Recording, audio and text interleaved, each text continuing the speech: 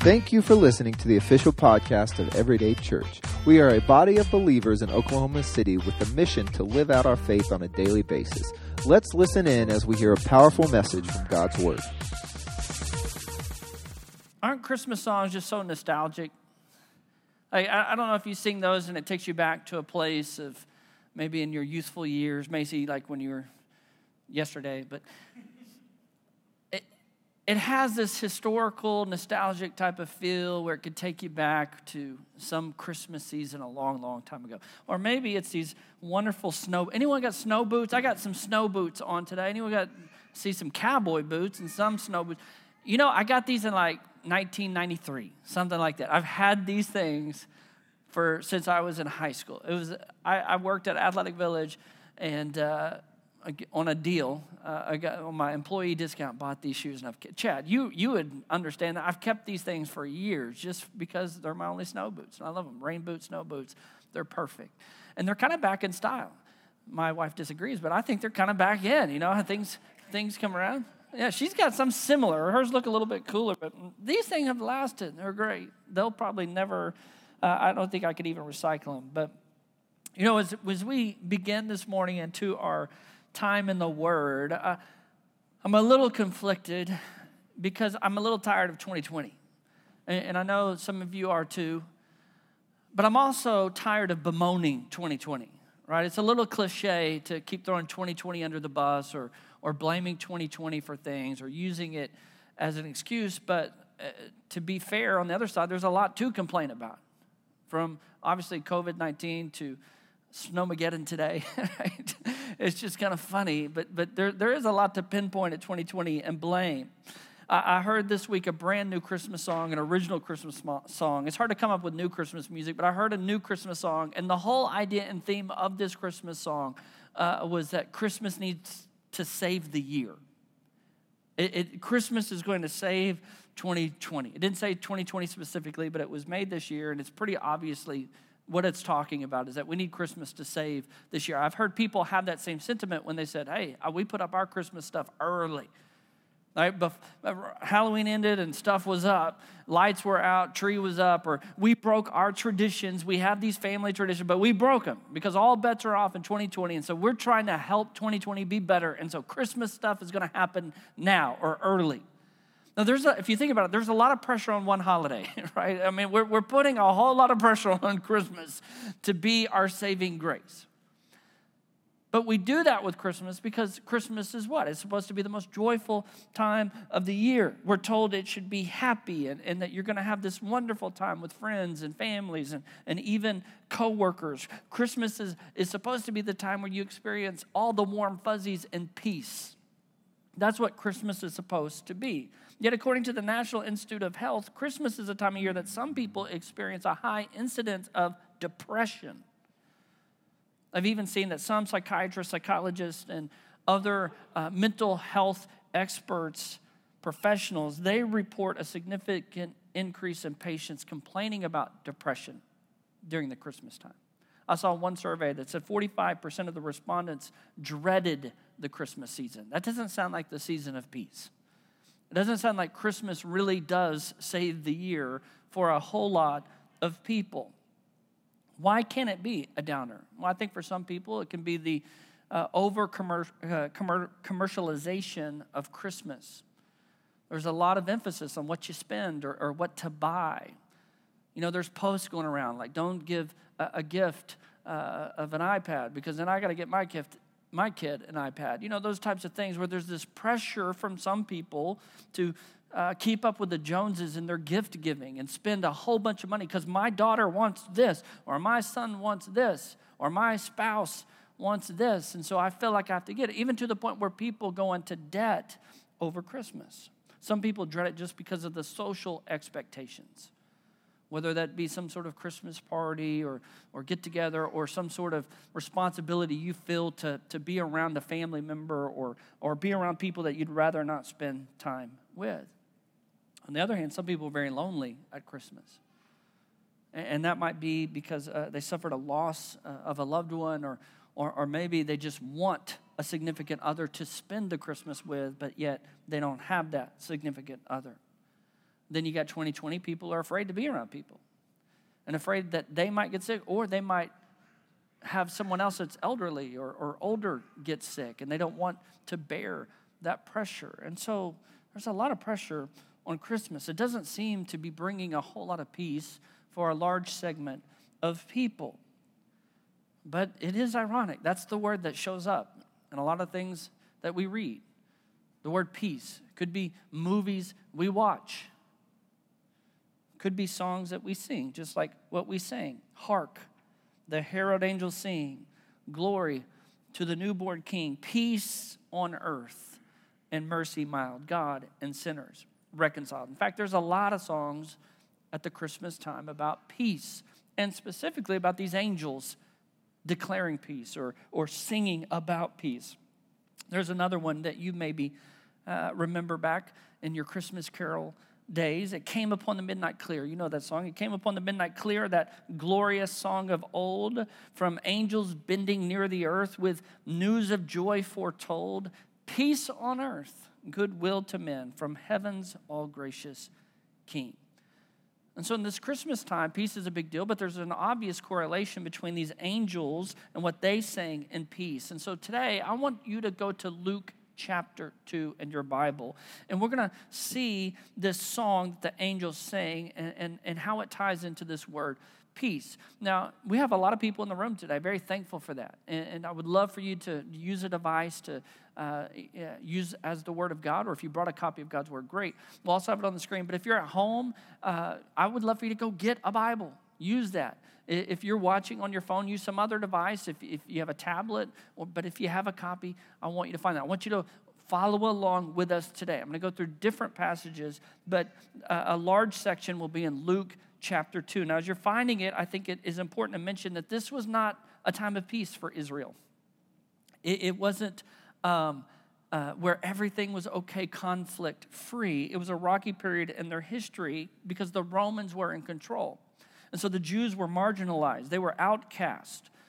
And in this process, the angel comes to the virgin girl named Mary and says, you're going to have a baby, and you're going to give birth to God's son, Jesus. Well, 9 months later, the night Jesus is born, there's a host of heavenly angels that appear to some shepherds. And it's in this encounter that we're going to see the third song of Christmas. We've already done 2 songs. And you can go back and listen to that on the podcast, or our live stream is always posted on YouTube and Facebook. But here we're going to see the third song of Christmas. Luke chapter 2, let's start with verse 8. That night there were shepherds staying in the fields nearby, guarding their flocks of sheep. That's what shepherds do, right? Verse 9. Suddenly, an angel of the Lord appeared among them. We got one angel, and the radiance of the Lord's glory surrounded them. They were terrified, but the angel reassured them, don't be afraid. We talked about this last week. Angel shows up. It ain't a baby with a harp, okay? Scary stuff. Don't be afraid. He said, I bring you good news that will bring great joy to all people. The Savior, yes, the Messiah, the Lord. This is huge news, all right? This is breaking news. The Savior, yes, the Messiah, the Lord has been born today in Bethlehem, the city of David. And you will recognize him by this sign. You will find a baby wrapped snugly in strips of cloth, lying in a what? Manger. A trough. Suddenly, the angel was joined by a vast host of others. The armies of heaven, not a bunch of baby with harps. The armies of heaven praising God and saying, are you picturing this in your mind? It's hard to, because we don't know all the details and even what that looks like, but you can imagine the armies of heaven, a vast host of others. They've all come and they're praising God. This is the song. Glory to God in highest heaven and peace on earth to those with whom God is pleased. Now, when the angels had returned to heaven, the shepherds said to each other, let's go to Bethlehem. Let's see this thing that has happened, which the Lord, they knew that was a messenger from God, which the Lord has told us about. And so there it is in the angel song. We see the lyrics of Christmas and this focus on peace. This is what they sang. Glory to God in highest heaven and peace on earth to those with whom God is pleased. Christmas is all about peace. The advent, the coming of the Messiah, the Christ, the Prince of Peace. That is his name. And we see, and Luke talked about this week for e-kids in Isaiah, Prince of Peace. Christmas is all about peace. In fact, I would say it's pretty obvious to say peace is prominent in the Christmas story. But I want to unpack that. Because logically, there can be a disconnect when we talk about peace and what the world looks like, i.e. 2020, or the year of our Lord and his birth. Okay, so I want to unpack. Just because the Prince of Peace had been born, that did not mean all problems went away. It didn't mean all conflict stopped. It didn't mean that death didn't happen anymore. It didn't mean no more sickness. It didn't mean that that heaven had come to earth in the literal sense of being perfection with no more tears, no more suffering, no more crying.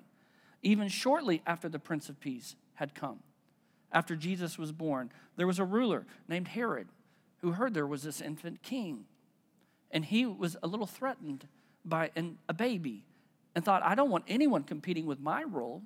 And so he ordered that boys 2 years and younger would be murdered, killed, slaughtered in Bethlehem because he knew that's where the Savior was born. And so he had these kids killed. That doesn't sound like peace on earth, right? But yet peace had come. The Prince of Peace had already been born, and then we have already a major conflict. So were the angels mistaken? Was the prophecies of old, were they wrong? Or was it possible that God maybe had something different in mind? Maybe the arrival of the Prince of Peace didn't mean conflict was over on a global scale or even on a personal one. So what did it mean? So I want to look at a couple different passages where Jesus talked about peace. If you're still in your Bible, flip over to Matthew, first book in the New Testament. Matthew's gospel account, Matthew chapter 10. Jesus is sending out his disciples to do ministry. And as he sends them out, he's going to give them a little pep talk. Like a good coach, he's going to motivate them, all right? He's going to say, win one for the Gipper. He's going to pump them up for the mission. Now look at his speech to them. Matthew 10, verse 32, as he sends them out, he says, everyone who acknowledges me publicly here on earth, I will also acknowledge before my Father in heaven. That's pretty good. Hey, you're about to go acknowledge me, and I'm going to acknowledge you. But everyone who denies me here on earth, I will also deny before my Father in heaven. Okay, Jesus, great warning. I heed that. Thank you for it. Verse 34. Here comes the go get 'em speech. Don't imagine that I came to bring peace to the earth. I came not to bring peace, but a sword. I have come to set a man against his father, a daughter against her mother, and a daughter-in-law against her mother-in-law. Your enemies will be right in your own household. Yeah, go get 'em. I'm not so sure that would be the speech that I would have gave. Jesus said, I came not to bring peace, but a sword. A sword would represent division, is what he's talking about, which is interesting because the word for peace that the angels use actually come from a Greek word, eirene, and the root of eirene is airo, which means to join. Okay, or to put or bind together something that was separated. It's literally this picture of putting back together something that had been separated or divided. That's what peace is. It's wholeness. We might describe it as, man, they got it all together. They got their stuff together. They got it all together. That means that's what peace really is about. It's that they're whole. There's wholeness there. There's a joining together. There's not division. But Jesus said, no, I came to divide. And then he specifically mentions how that would play out. He says, your own family might not like you. Your own family might not approve of you and your love of Jesus. In fact, that's going to create division with some families because you love Jesus and they don't, and that's going to be a problem. And he says it very clearly to them. He said, wait, hang on. I thought Jesus was the Prince of Peace. I thought we just heard a beautiful song about the angels saying that peace had come to earth. So how could he say that? You might even be good in your Bible, and you know the Word of God. And you say, wait, Jesus also told the disciples about peace. John chapter 14, verse 27, he says, I'm leaving you with a gift, peace of mind and heart. And the peace I give is a gift the world cannot give. So don't be troubled or afraid. So how do we make sense of this? Did he come to bring peace or not? What is Jesus trying to communicate to us? Is it sword? Is it peace? What is it? I think we could kind of sum it up this way. He did come to give us peace, but not a peaceful life that is conflict-free. In fact, write that down, okay? Take a picture, tweet it out, whatever you want to know. He did come to give us peace, but not a peaceful life that is conflict-free. Now, we'll see this in John when he just said, I came to give peace of mind. The world can't give it. I give it to you as a gift. In John chapter 16:33, I think Jesus really helps us understand this whole peaceful feeling, peaceful situation that God has promised us, what he is talking about. John 16, verse 33. Jesus says, I've told you all this so that you may have peace in me. About him being the Messiah, the Christ, that he's going away to the Father, that he will return. He's told us all of this, that we may have peace in him. And then he says, here on earth, you will have many trials and sorrows.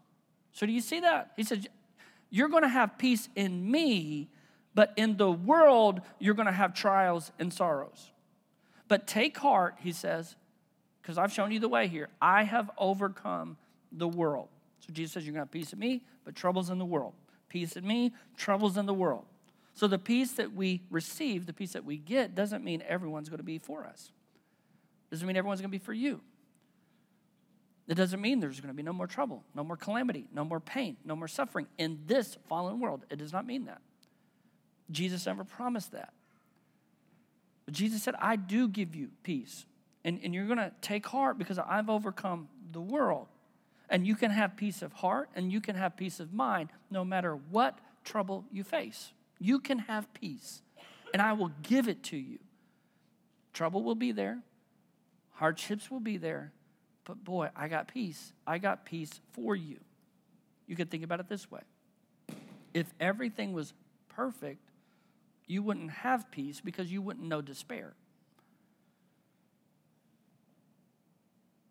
Do you understand? Without the pain, you don't know the pleasure. Without the trouble, you don't know the peace. To have peace, you have to be aware of conflict. There's got to be conflict to know that you have peace or can have peace. And the peace God gives is present in the problems. Write that down. Okay, this is very important because the peace God gives is present in the problems. And the biggest way to experience the peace of God is actually through the problem of sin. Because we've sinned, God's justice had to deal with sin because he's just. And so sin had to be dealt with. And thankfully for us, God chose to deal with sin through his son. Romans chapter 4, verse 24. It'll be on the screen for you. I'm going to go right to it. The end of verse 24. God will also count us as righteous if we believe in him, the one who raised Jesus our Lord from the dead. He was handed over to die. Why? Because of our sins. Your sin, my sin. Why did Jesus die? Your sin, my sin. We've all sinned. And he was raised to life. Why? To make us right with God. Can you be right with God by your good works? No. We've sinned. But he was raised to life to make us right with God. And then in the next chapter, it just continues to verse 1. Therefore, since we have been made right in God's sight by faith, not your works, by faith in Jesus, we have what? Peace with God. How do you have peace with God? Your faith in Jesus. That's what gives you peace with God because of what Jesus Christ our Lord has done for us. Because of our faith, Christ has brought us into this place of undeserved privilege where we now stand and we confidently and joyfully look forward to sharing God's glory. We have peace with God because Jesus died for our sins and our faith and trust in him. And so this peace we receive, it doesn't come because of a lack of conflict. Paul, who wrote this, had peace. And he told us about this peace that we have with God. But he was a man that lived a life of trouble and pain, shipwrecked, beaten, imprisoned, martyred for the faith. He had conflict, but he had a peace with God, a peace knowing he was in right standing with God. He was covered by the righteousness of Christ. He had been redeemed by the blood and sacrifice of Jesus. That's amazing peace. And when we become a follower of Jesus Christ, we have that peace. that peace becomes a part of our lives, that same peace. And it's only through that relationship with Christ that we can have that ultimate peace. To know God's got us. He's in control no matter what this world looks like. He is good. He's got us. We have a wholeness because of a relationship with the Father, and we have forgiveness of our sins. And so Jesus gives us that peace. And then he wants us to share that peace. Joel set that up for us beautifully. He said, spoiler alert, but I'm a little upset because he gave my whole message in 5 seconds. But you're going to get 30 minutes of it. I don't care what Joel did. John chapter 20, verse 19. I kid, by the way. That Sunday evening, the disciples were meeting behind locked doors because they were afraid of the Jewish leaders. Suddenly, Jesus was standing there among them.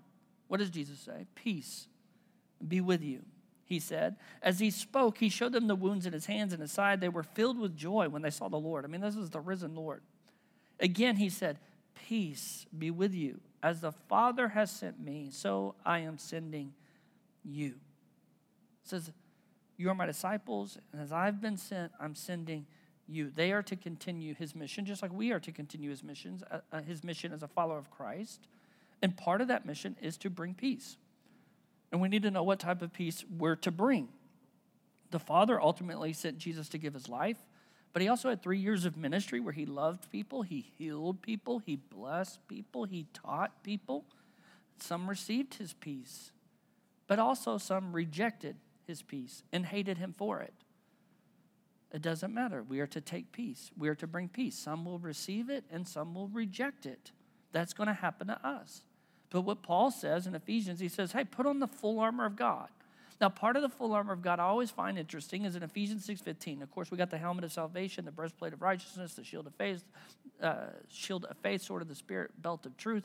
But then in Ephesians 6:15, we see this. For shoes, put on the peace that comes from the good news so that you will be fully prepared. Shoes. The shoes are peace. We got a belt of truth. We got a helmet of salvation, breastplate of righteousness, shield of faith, sword of the Spirit, which is the word of God. And then we got these shoes that are peace. Why shoes? Because you need peace wherever you go, and you need to take peace wherever you go. You can have peace wherever you go. You got the shoes of peace, but not only are we it to be for us, but we're to give it. We're to take it. We like peace, but taking it can be another thing. See, I think that's where the tension lies. We like peaceful feelings more maybe than peace itself. Because do we want to go about the hard work of making peace with those who disagree with us? Or are we just more content to ignore it? See, I think we would like to feel peace more than we would like to bring it. Bringing it's a little bit more work. It's a little harder, we could say. It's easy to feel it. We like feeling it.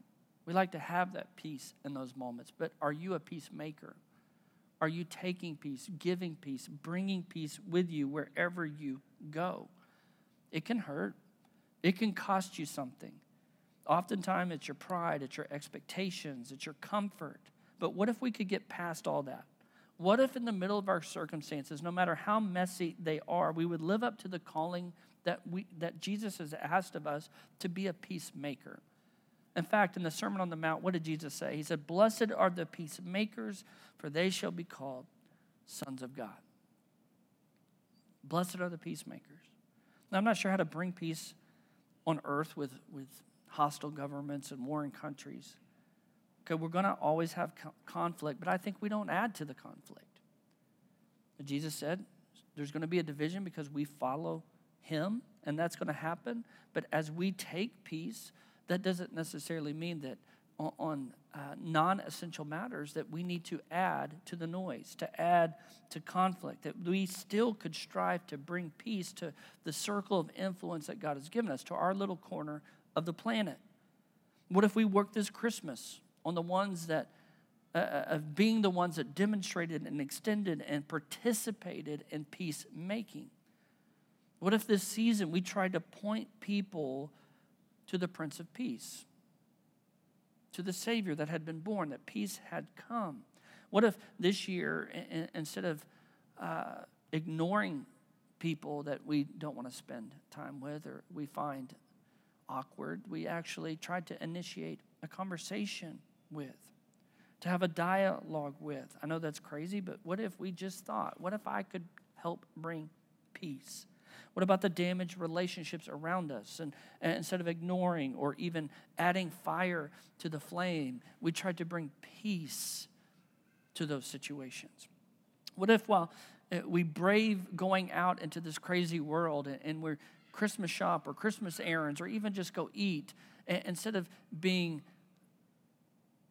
non-peaceful or angry or irritable or quick to lash out, we were quicker to compliment, quicker to encourage, quicker to pat on the back 6 feet apart and say, hey, you're doing a great job. I know it's tough. Just yesterday, we had a basketball game, and there was a little conflict in the stands over some of the policies that were being required for those attending. And Kim's heart as a peacemaker wanted to encourage the person trying to enforce the rules and just say, hey, a little touch on the shoulder, I know you're trying to do the best that you can. What if we weren't a Karen and we were more like Jesus? Isn't that funny? Poor Karens, you know. That name is down in infamy now, and Ken to a certain degree, but more Karen is just brutally ruined for life. But what if we more look like Jesus? What if instead of just thinking about yourself, you look to bless someone else? I mean, Christmas is really about blessing others, generosity, giving. What if that really became your focus this year? Instead of looking inward, you looked outward. The world is lacking some peace. Our lives, our homes are lacking it as well. But the Prince of Peace has come. And experiencing this peace was really not meant to be a passive experience. We are meant to participate in it, to step into it and to take it, to bring it, to invite it. And so we need to go about the difficult work of representing peace that is so often missing even at Christmas time as we interact with the people around us and even our families. Maybe you use this Christmas season to your advantage and you point people to Jesus. You know, when the shepherds heard about Jesus, they said, we got to go see him. What if you were more like the angels singing their song and you sang it to the people around you and said, hey, I want you to know peace has come. Now listen, I've heard some of your voices. You don't literally need to sing it, but you can say it. Peace has come. The angels told the shepherds, which is kind of funny that it's shepherds. God first told the world about his birth through smelly old shepherds. Not the religious leaders, not political leaders, not government leaders, not kings, not queens. Shepherds. Common, everyday people. What did they do with that news? Luke chapter 2, verse 16, they hurried to the village and found Mary and Joseph. And there was the baby lying in the manger, just like everything was told them. Verse 17, after seeing him, look what the shepherds did. What'd they do? They told everyone what had happened and what the angel had said to them about this child. Listen to me. If the shepherds can do it, you can do it. Hear me. If the shepherds can do it, you can do it. You can actually talk to people about Jesus. You can. Shepherds did. They weren't trained. They weren't educated. They didn't know all the answers. They could tell you all day long about sheep. They couldn't tell you all day long about God. But the angels showed up, told them that Jesus was born. They had an encounter with Jesus, and then what'd they do? They left saying, we got to tell you about this Jesus. We got to tell you about the Messiah. We got to tell you about the Savior. Point people to him. If they can do it, you can do it. Point people to the Prince of Peace. Point them there. Tell them about peace. And peace has a name. His name is Jesus. It's not abstract peace. It's not peace in a product. It's peace in a person and not a human. And God, who came in the form of a human, lived a human life, died a sinner's death, and was resurrected for me and for you so that we can have real life. Point people to Jesus. you got peace shoes. You know, I didn't even mean to. I randomly talked about my kicks this morning, my snow boots. I've had these since high school. I didn't even plan to do this, but it works out beautifully. How long have you had your peace shoes? That's really hard to say, especially when you have had a tooth extracted this week. So I'm trying to say it eloquently, but it's not. Your shoes of peace. How long have you had them? When did you give your life to Christ? They tucked away in the closet? Are they in the box? Did you throw them out? Use them. Metaphorically, if you, like literally you threw out shoes, are gone. But they're around. You still have those shoes. Put on your shoes of peace this week and take them. And I bet wherever you go in this 2020 world, you're going to have more peace. You're going to experience more wholeness, fullness. Your relationship with God will be more intimate and rich. But I also bet that if you put them on the right way, you'll take peace into that little turmoil that you know is out there. And the stranger at the cash register that needs just a little smile and encouragement, a word of encouragement, or a pat on the hand. Probably more up here, less away from the fingers. But take your peace this week and point them to Jesus. God, thank you so much for this morning. Thank you for the opportunity to be together. You're good, God. Thank you for your anointing. Thankful for everyone that would be in this room and get out here. And I pray for safety as they go back. But, Lord, thank you for those online as well that have given up the time. And I just pray, Lord, that I feel like I met with you in this time. And I pray that everyone tuning in this room would feel that too, that we're in your presence right now and you're good. Thank you for the peace. And I pray right now that we wouldn't leave here without peace on our feet, that we would have our shoes of peace on. And as we go, I pray we would point people to you too. And may this Christmas season, more than any Christmas season before, we are more active in pointing people to you. And thank you for opportunities to do that online. Thank you for opportunities to do that face-to-face or mask-to-mask or whatever it is, God. But may we seize those opportunities to be peacemakers. But yet we understand if we live for you, there will be a sword. There will be division. And I pray we would not cower to that, but in that conflict, experience your supernatural peace, the peace that surpasses all understanding. And so thank you so much for today and this time we've had together. In your name we pray. Amen. This is Pastor John. Thank you so much for listening to the Everyday Church podcast. For more information on us, or if you happen to make a spiritual decision during this message, please let us know and go to our website, www.everyday.church. There's an email link that you can click on, and we would love to hear from you. If there's anything going on that has happened during this message, if the Lord has spoken to you, or you made a decision to follow Jesus Christ. Also, if there's a prayer request or concern, then you can email us, and we would love to take the time to pray for you and respond in any way that we can. Again, thank you so much for listening. God bless.